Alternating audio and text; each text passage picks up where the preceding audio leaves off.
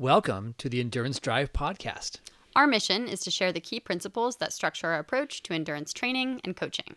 I'm Jim. And I'm Katie. And today, Katie, we have released the monster. We have released the monster.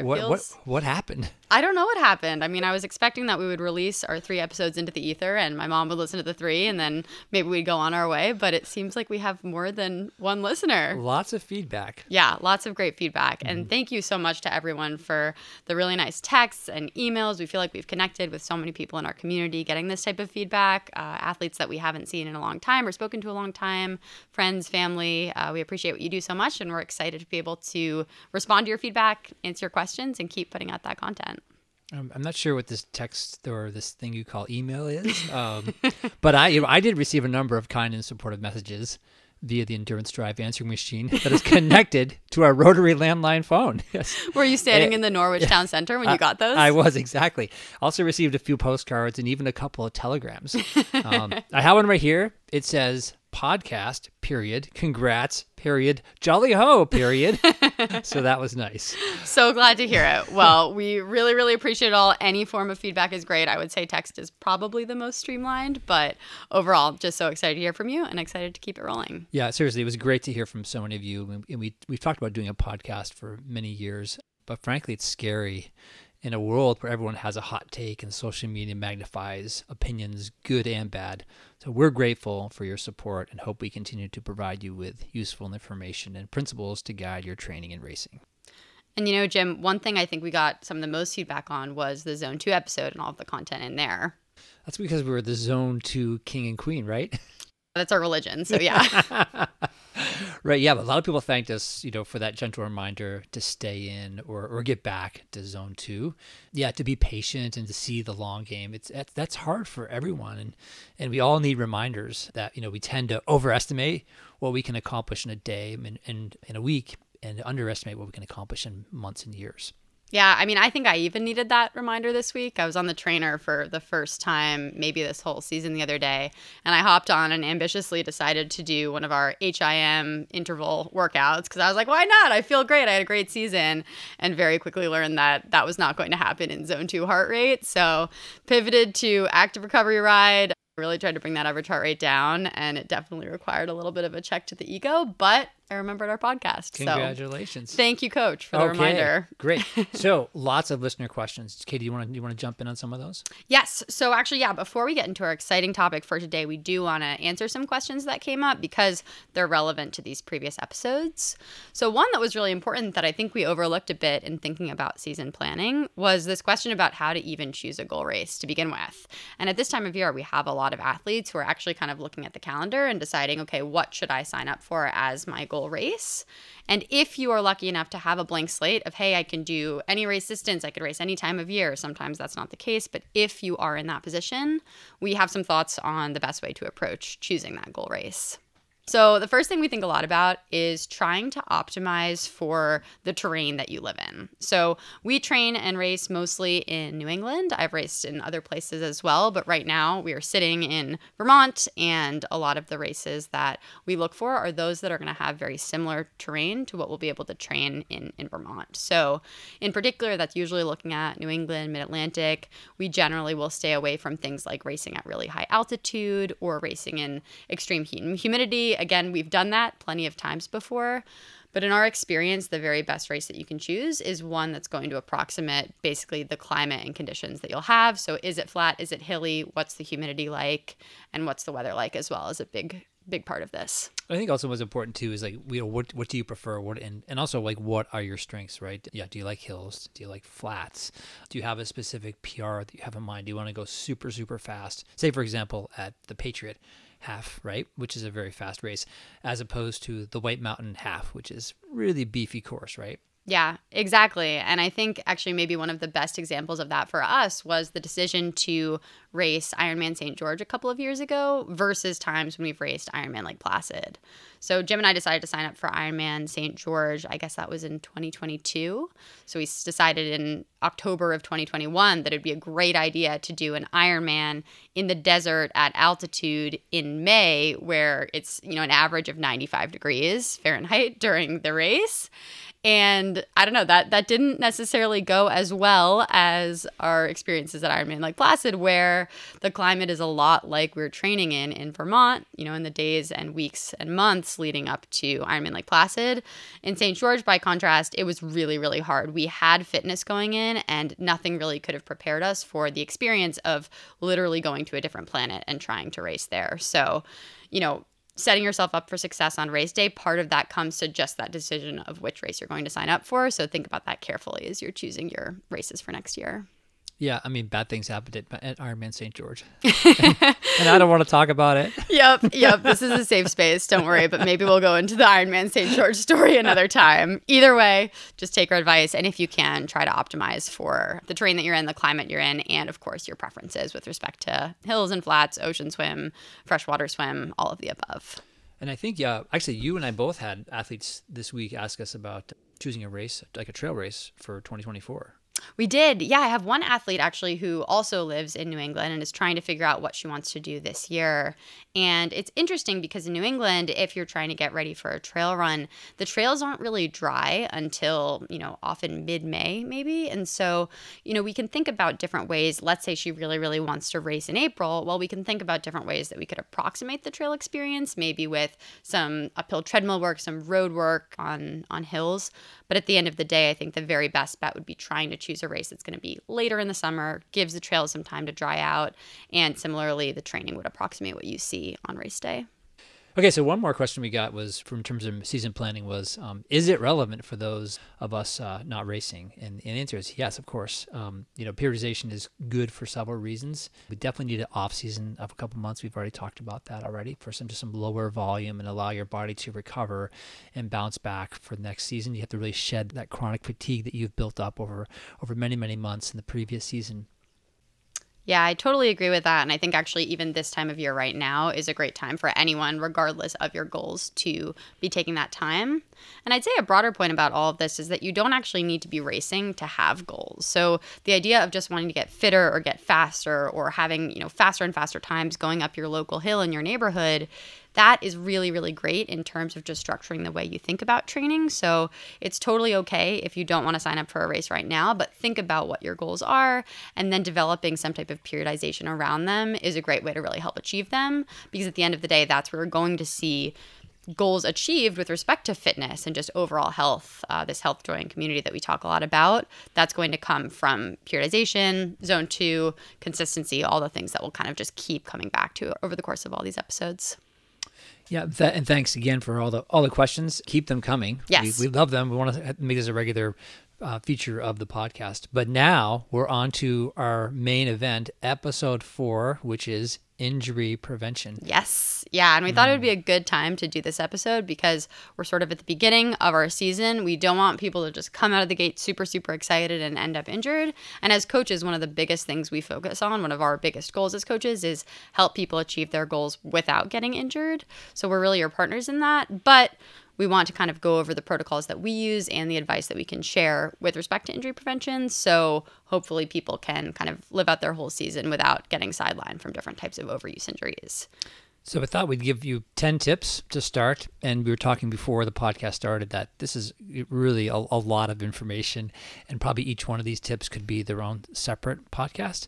But we'll do a quick review of the top 10. Yes, absolutely. And this is also not necessarily an exhaustive list. So if you have other tips, please send them our way. We can promote them in future episodes. We love to keep developing content that can help people with injury prevention. So if there's anything that you've learned through your own injury journeys or non-injury journeys, please don't hesitate to share them. So with that, let's get started with tip number 1. Jim, what's tip number 1? Number 1 is take time off when needed. Katie, what does that mean? Yeah. So in general, we find that a lot of the time, if you take just 1 or 2 days off, if you have some type of niggle coming on, so something that maybe feels a little bit off but isn't a full-blown injury yet, that can prevent 1 to 2 months or longer off. A lot of the time, the body is just telling you, hey, this is a yellow flag. Things are not feeling very good. And one of the hardest things is that people often just say, okay, I'll just push through this single run. It's starting to bother me at mile 2, but in my training peaks, I know I have an 8-mile run, so I'll do the 8 miles and then I'll take a rest. But we really recommend as soon as something feels a little bit off, you need to inform your coach and just take a day or two. And if it's not feeling better after that, we can kind of talk about the roll down of what would happen. But it's so important. Just 1 to 2 days off instead of 1 to 2 months off is the place to start. Yeah, I really want to emphasize that. I can tell you that probably 99% of the time when an athlete says, oh, I have something, maybe my Achilles is kind of hurting, right? And we'll say, okay, let's take 1 or 2 days off. And you don't have to stop necessarily exercising. We can include another swim. We can put in another bike. So it's not just shut the body down, turn it all off, but it just allows us to reconfigure your training plan a little bit. And again, 99% of the time after a couple of days, those niggles will go away. And if they don't go away, then they're an injury, and that's something else completely different. Exactly. But if we're still in prevention territory, just start with those 1 to 2 days off. Now, related to this, tip number 2 is even if you don't actively have an injury happening right now, we recommend taking some rest days. So in general, in training plans for our athletes, that's usually 1 or 2 rest days, depending on your goals or overall volume. Often for many athletes, that'll be a Monday or sometimes a Friday, but it's really relative to your schedule. And those are really important for so many different reasons. Number 1, you need to be able to let your body rebuild and repair. So actually, these muscular adaptations and these aerobic adaptations, they happen not while you are training, but afterwards. And that's something really counterintuitive. You might think, okay, well, I'm at mile 6 of my 8-mile run. That's where I'm getting these adaptations. But there you're actually just getting a lot of muscle breakdown. So if you take that time to just rest and let the body do its thing, you will bounce back so much stronger the next day. But if you're never taking those days off, you're just going to be digging a hole that gets deeper and deeper and deeper. And deep in that hole, that's where all of the injuries live. And we don't want to do that. So what you're saying is stress plus rest equals growth? That is true. This is not a math podcast, but that is a math equation that we totally subscribe to. So stress plus rest equals growth. And Katie, what about on those off days? Should we periodize our fueling? Should we eat less? Should we eat more? What should we be doing? Yeah, we actually get this question a lot. And I would say you shouldn't really be changing your eating much at all. Think about that day as a time to rebuild your energy stores and top off your fuel tank. So if anything else, you should be eating extra such that the other days where you have so much training volume that it's really hard to stay on top of fueling, at least you'll go in with a little bit of reserve. So don't think of that as a time to restrict. We're never pushing any type of restriction, but in general, especially on those rest days, treat yourself, sleep in, eat a lot. You can do some light zone 1 activities if you want. So take a walk with your family, do some mobility focused type work, do some yoga, but in general, just use it as a little bit of a break from the relentless volume that we're doing the other days. And that one segues into number 3. Yes, it does. Which is the topic that every triathlete hates to do. But that is strength and mobility. Yes. Right. And understandably, it's hard. We're all busy people, and managing load of swim, bike, and run is really hard. So it is difficult to find time to do strength and mobility, but it is super important. So just we'll probably do an episode on strength as well. But just a quick overview, we really want to focus on these compound exercises. And compound exercises those are the ones that use the multiple muscle groups in one exercise. So for example, a good compound exercise is a bench press or a deadlift or a shoulder press or pull-ups and squats. And there's lots of variations on these exercises. You can use a barbell, you can use a dumbbell, kettlebell, bands. There's really all kinds of ways to do this, and really just start easy and light, and then eventually progress to heavier weight over weeks and months. This is particularly important for our master athletes. They are just losing muscle mass and strength just quite rapidly after the age of 40. Not that anybody here is over the age of 40. But. No one on this podcast is over the age of 40. But yeah, especially masters athletes, but truly all ages, we do recommend strength training. Ideally, 3 times a week during the off season, and then base period, and then maybe moving more into 2 times a week in the on season when you're just having that really, really high specific race prep volume. But in general, do it the way that you want to, but you need to be getting that strength training because you are bulletproofing your body against different types of injuries. And if you're not clear on how to do some of these exercises, YouTube is obviously a great resource, but also, think about, hiring somebody, a personal trainer, for even just a few sessions to give you proper technique, because it is super important to do, for example, squats, and deadlifts, do them properly, right? So get educated first, right? Absolutely. Yeah. And always reach out to us for ideas on the right people to connect you with. We, at the end of the day, are not trained strength coaches, but we can provide recommendations on exercises to do and the resources that you need to execute them well. Number 4. warm up and cool down. Also something that triathletes just hate to do. Yes, if you're the type of person who is sitting at a desk all day and then it's 3:00, it's time to go for your run, you jump up and you go straight out the door and you do it, you might be doing something wrong and you might be in precarious injury land, especially in the winter, which we're in right now, cold temperatures. That's the last thing that you want to be doing. So, Jim, how do you approach the warm-up for endurance activities? Sure. So I think about, so the goal of the warm-up is to gently ramp, from our sitting heart rate to an exercise heart rate. So as Katie says, it's not great to go from sitting all day long. We're all these indoor cats sitting at our desk with a heart rate, say 60 or 70, and then we just hit the road and off we go straight to heart rate 130, 140, right? Okay, so in practice, what does that really look like? We really advocate some level of 5 to 10 minutes of walking before running, also including some run drills and some gentle plyometrics. And also, even before you're going out, you like a glute activation routine. Mm-hmm.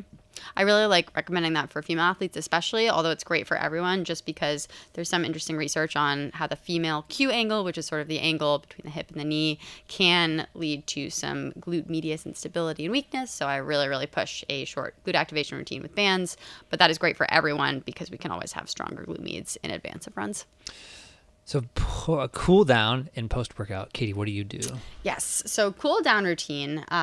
First of all, if you're doing something hard, if we're into that more specific prep, more speed work, stuff like that, it is really good to have, 5 to 10 minutes of walking or easy jogging, at least if it's a run after your workout. Similarly on the bike, 5 to 10 minutes ramping down into really, really easy spinning, easy swimming if you're in the pool.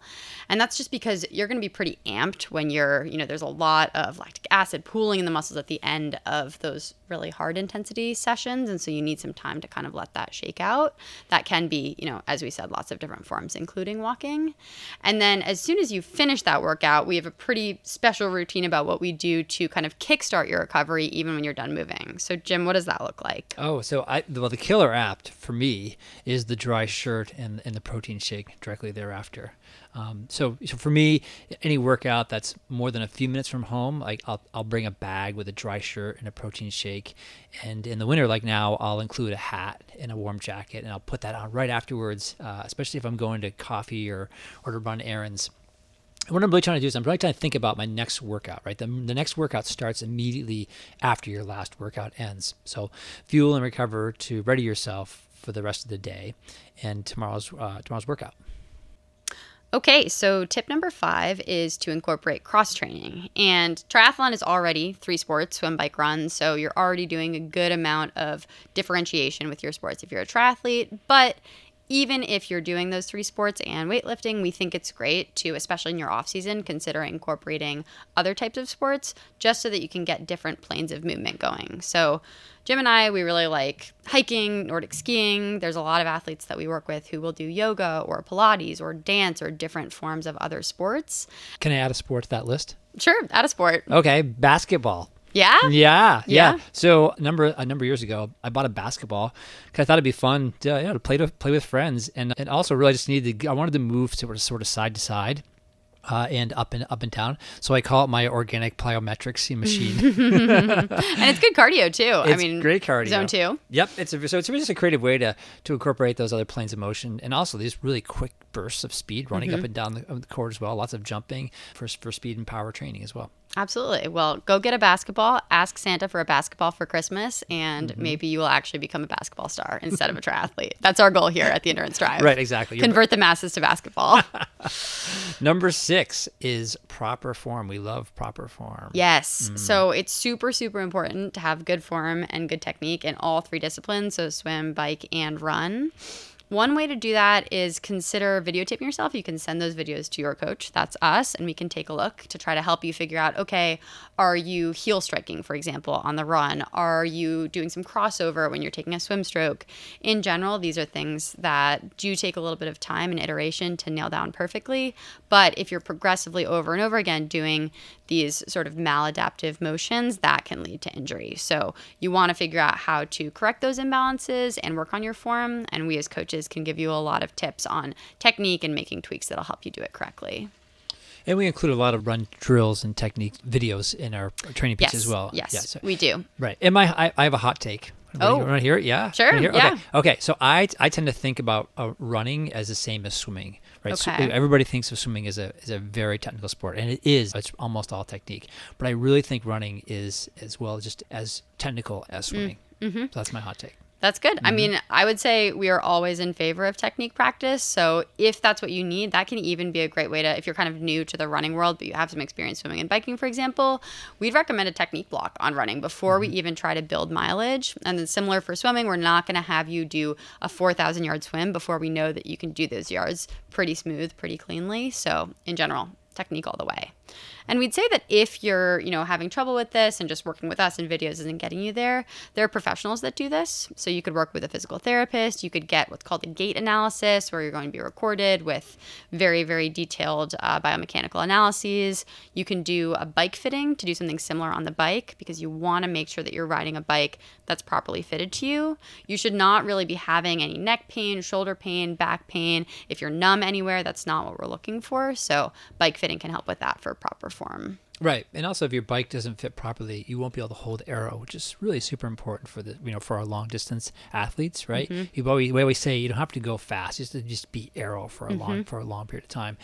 And also, if your bike doesn't fit and you're a short course athlete, you won't be able to generate the power and the watts that you need, right? That's critical for those, for Olympics and sprints, right? So you want to be comfortable there. So yeah, we always say if you're serious about triathlon or cycling, you should really need to invest in a professional bike fit. And especially if you're considering getting a new bike, it can be advantageous to go to a bike shop, because sometimes there will be deals where they're willing to fit you on a bike with a purchase, or you can get a discount on its own. Bike fitting can be a little bit expensive. So just keep that in mind when you're budgeting for a new bike. We think that fit is so important that you should probably assume that that's part of the cost and then scale accordingly for the bike that you're going to get. Number 7, eat. Yes, fueling. Eat. Right. We cannot emphasize enough how important it is to eat enough to prevent injuries.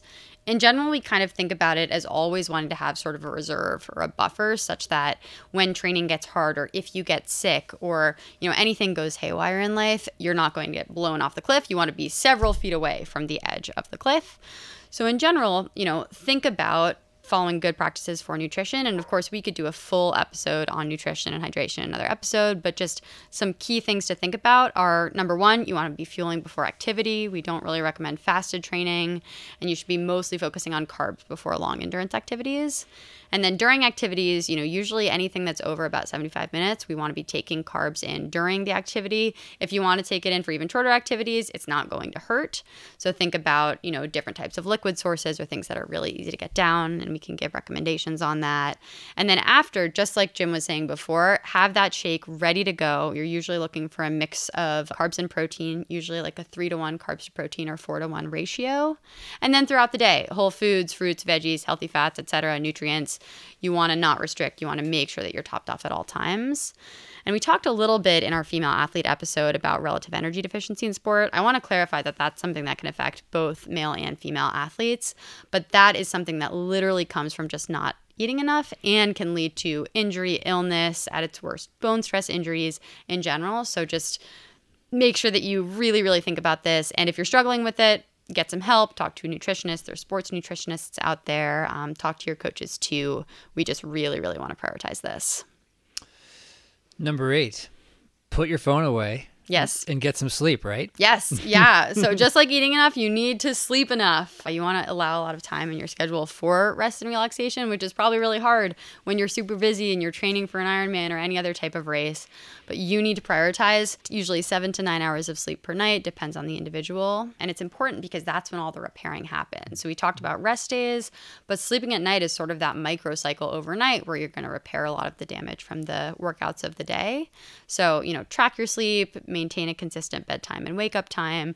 You just really want to be super intentional about that, because if you're falling off the wagon on sleep, you're not going to get your adaptations and you're going to get injured and you're going to be really tired going into your workouts, which will mean your form will kind of fall apart.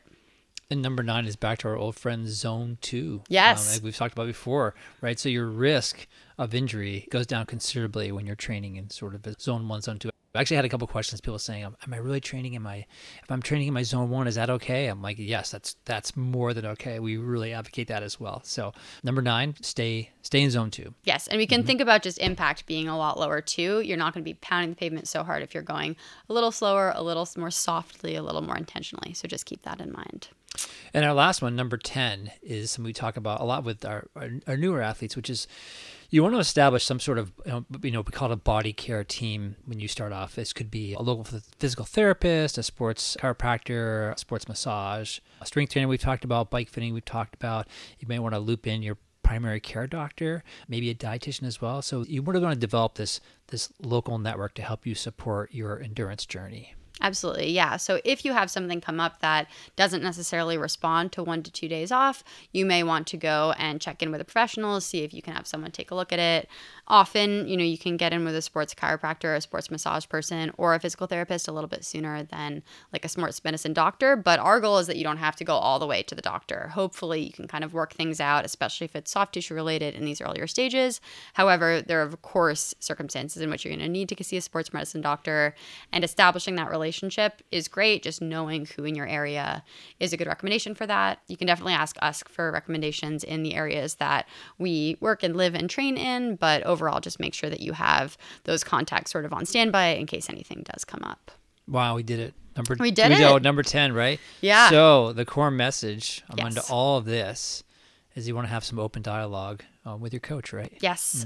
It's really difficult when, we mostly coach in a more remote capacity for our Endurance Drive clients. We do see our Dartmouth Triathlon athletes more regularly, but we don't really know if you have some type of injury coming on unless you tell us. So it's so important to do that. Don't wait. It's so much better if you tell us when it's just a little bit off.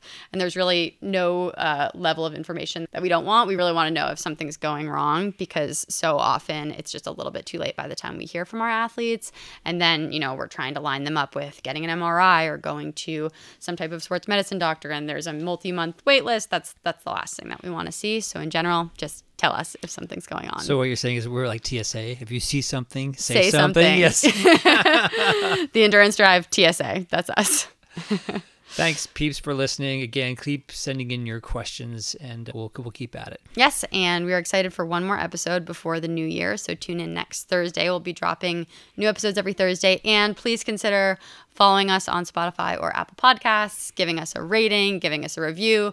If you hate it, we want to hear it. If you love it, we want to hear it even more. So yeah, please reach out. We love to hear from you all, and thank you so much for the support.